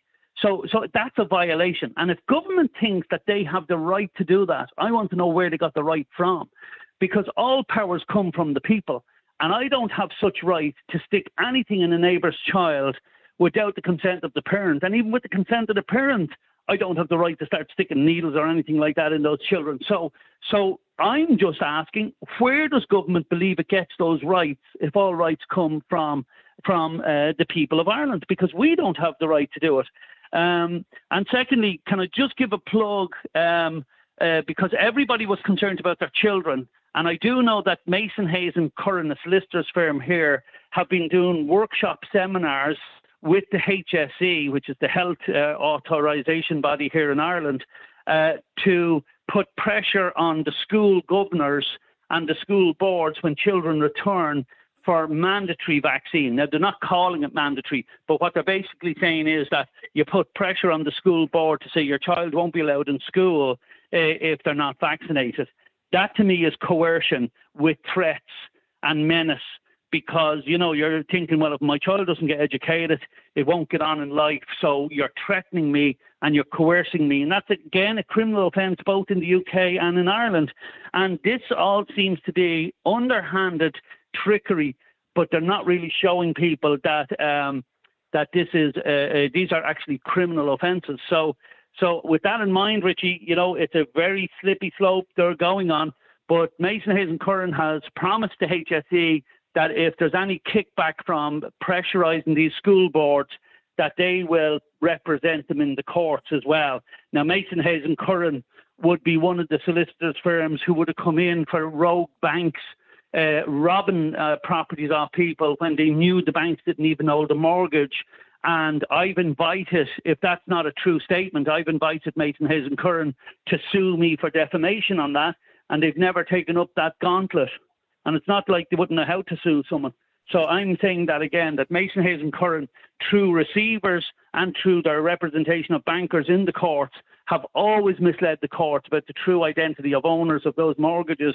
So here you have the same corrupt Mason Hayes and Curran telling the HSE, we will represent your people in court through our secret Masonic friends in the judiciary, and we'll get what we want. And that's why there has several changes have to be made in Ireland before we can make it good again. And there's 14 initiatives that we put up on our website to show that this is what we need to be done here in Ireland. Now, I don't know anything about Mason, Hayes and Curran. You've obviously got your opinion on them. No, but they're not here. Nobody from that organisation is here to defend that organisation. So I don't know anything about them. They've been invited to defend on several occasions. So I'm not talking behind their back. I've done it on Irish airwaves as well. But they're basically like they're in the top 5 or 6 top legal firms in Ireland. I'll drop them a message. It'd be interesting to see if I get any response from them.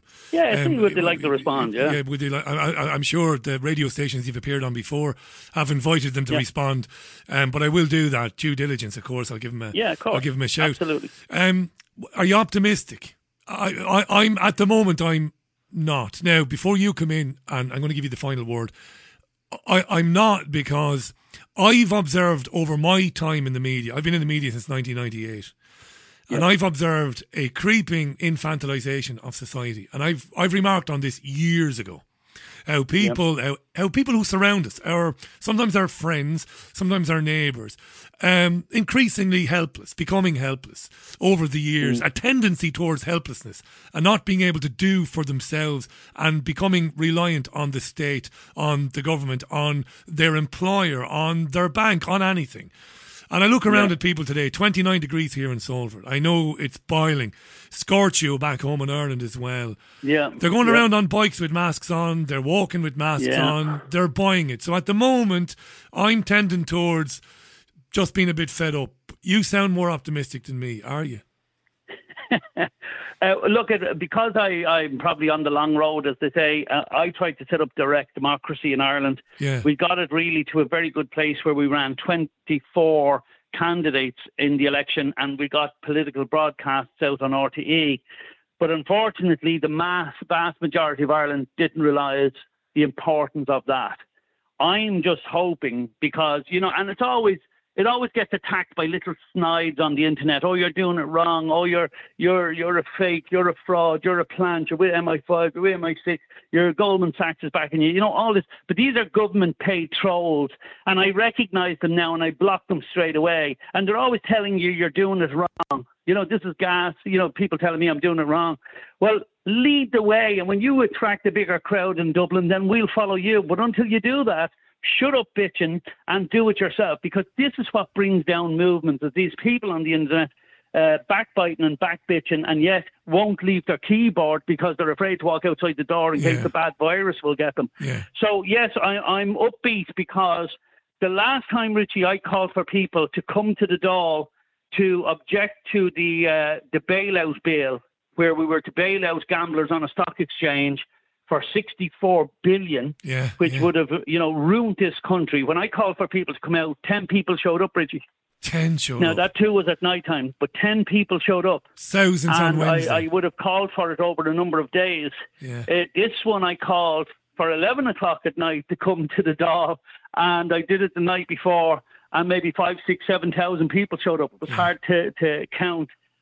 So that has certainly garnered a bit of comeback spirit in me, if you like. Brilliant. And furthermore, there is World Freedom Day this Saturday, and this has taken place in a number of cities all over Europe. And Dublin's event has been run by the Yellow Vests here in Ireland, and that's taken place at the Mansion House at 2 o'clock this Saturday, the 24th. And again, you know, I'm asking people to show unity in that, and to come and support. And look, nothing has to happen. Just by being there. Now, remember, the World Health Organization has brought out this document where it says if your child is in school on vaccination day, they will treat that as consent. That's right. So I'm just warning people to make sure that you write letters and make sure you get an acknowledgement that your child in school does not represent consent for your child.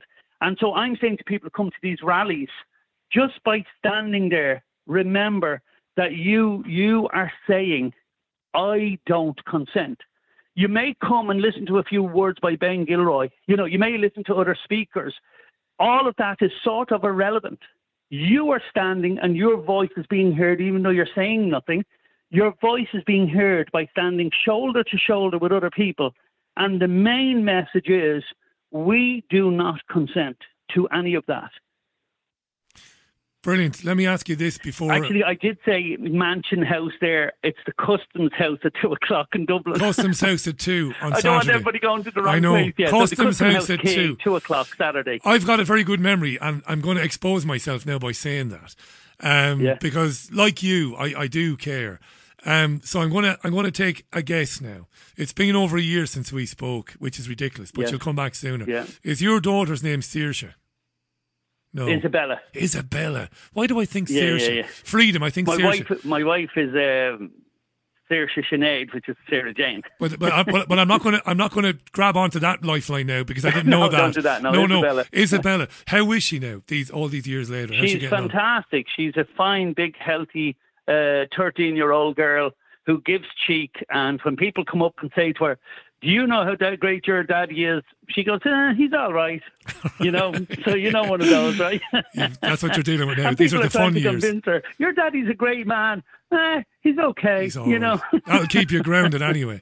No, but the reason, obviously asking about Isabella, you mentioned her earlier on. I mean, I obviously remembered her and what you went through, because it was touch and go. That, you know, it was a very desperate time for you, wasn't it? She was very ill. She was very, very ill. Yeah, I had visions of carrying white coffin and all, you know, these breakdowns you have at night time when you have these panic attacks and everything. I went through all of that. My heart goes out to all those people still on those. We met many friends in those hospital wards who weren't as lucky as I am. So, you know, and I always say to people, if you think something's wrong in your life or you're feeling down, go into St. John's Ward in Crumlin and just have a walk around.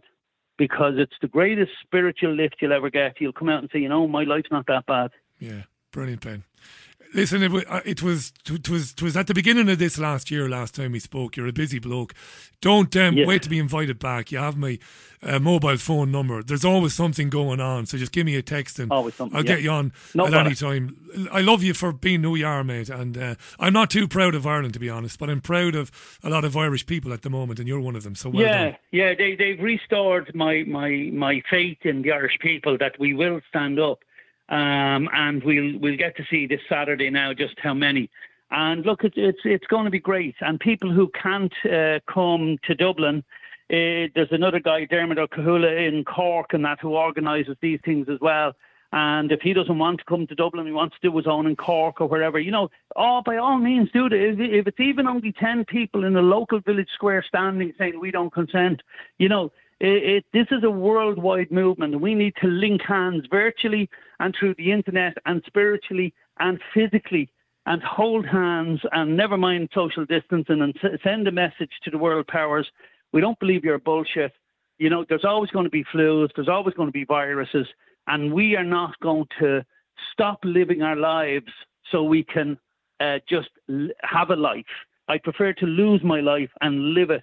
And that's the way it should be. Brilliant, Ben. Best to Isabella and to Saoirse, Sinead and to all your family and friends. Good luck over the weekend and Godspeed with everything else. Cheers, Ben. Thanks, Richie. Appreciate the work you do too, highlighting all the wrongs in society. We'll get there in the end. Cheers, mate. We will indeed. God bless. Ben Gilroy live on the line. I'm not sure if Ben is in Navan or is in Dublin. I think he's in Dublin this afternoon. Let me just do a quick time check there. Yes, 6.5 minutes to the top of the hour, or 7 o'clock as it is here in Salford. I almost fear walking outside the studio. It's so bloody warm and it's so cold and so chilled in here. Thanks to you for your tweets, by the way, during my conversations with Ben, but also with Niall McAvoy earlier on. A lot of tweets there. If you want to engage with people during the programme, it's very simple. When you're on Twitter, if you look at the top of your page, you will see that little search Twitter area. If you type in BBG Richie, all one word, no spaces, BBG Richie, and press enter, you will get a list of all the tweets that have been sent to me today, but during the last couple of hours. So if you want to engage with people and chat with them and argue with them, or gently argue with them or disagree with them or agree with them, it's BBG Richie, all one word, on Twitter. All right? As usual, there are things booked in for the week, but I don't know. But can I do this? Don't panic now. I do this every year because when you do a programme like this, as long as I've done this, you do get some super listeners. Not fans, because I don't have fans, right? You'd have to be crazy to be a fan of somebody like me. Super listeners, people who listen religiously and get very attached to the programme. So I have a few of them, and I like them. They're good crack. They don't let me away with anything. But I have a few super listeners. They're always online listening. They're always tweeting me. So I'm going to tell you that I will, in 3 weeks' time, I'll be taking my summer holiday. So I'm doing this week and the following week and the week after that. But I will finish on Thursday, August 5th, right? You with me? And I'll be away for 2 weeks. I'll finish on Thursday, August 5th, and I will return on August 23rd, on Monday. Okay? So it's basically 2 full weeks and a couple of extra days over the weekends. So write it down now. The show finishes for its summer holidays on Thursday, August 5th, to return on Monday, August the 23rd. Yeah, all right. Good. I'll mention it again, if not later this week, early next week. But I've given you a heads up anyway. 3 more weeks. 3 full weeks to go. And then I'll be on me halls. Not that I'll be going anywhere. Because we're not jabbed. There are a lot of people who don't like me because I have a big mouth. I don't mind. I've got very, very thick skin. I like it. I like the slings and arrows. I'm not easily offended. There are some people who don't like me for various reasons. They see the world differently than I do, which is fine. Jealousy is a big thing. I've been around a long time. I've got a healthy listenership. There's a bit of jealousy. But so they give me dog's abuse sometimes. One of the things they abuse me about is... do I have time to get into this? No, I don't. It doesn't matter anyway. It doesn't matter anyway. Anywho. All right, there you go. Rightio. And phone-ins. You've been on to me today about phone. Oh, we love the phone-ins, Richie. It's brilliant. It always is. It is brilliant. And I am mindful to do more of them because I like them as well. And it gives me a break. And it's almost like a day off. Almost. Because I still have to write articles. I still have to write a monologue. That takes quite a bit of time. But when you take over, it's good fun. I don't think we ever had a dull phone-in. We get some fantastic calls. And I'm not patronising you, with amazing insights. Very well thought out, very cogent arguments. So I'd like to do more as well. And I think in the near future, I think we should have one a fortnight. We should have 2 a month at least. Not one, because at the moment it's kind of like 1 a month. We should have 2 a month. And I'm happy to do that. Right. Taking my leave of you. Thank you so much to Niall McAvoy. Great guy, 13 years. Ice Hockey International with Ireland. Loved to have him on. It was great having him on. And thanks again to Ben Gilroy, who's a great, great bloke, whose heart has got a heart of gold and is full to the brim with doing good for people and doing right by people. The Mansion House, 2:00 this Saturday in Dublin. I'm leaving you with the Rolling Stones. Enjoy the rest of your Monday. Thanks for spending 2 hours with me, or some of the last 2 hours with me. Until tomorrow, Tuesday at 5:00 from the BBG, it's bye. Bye now.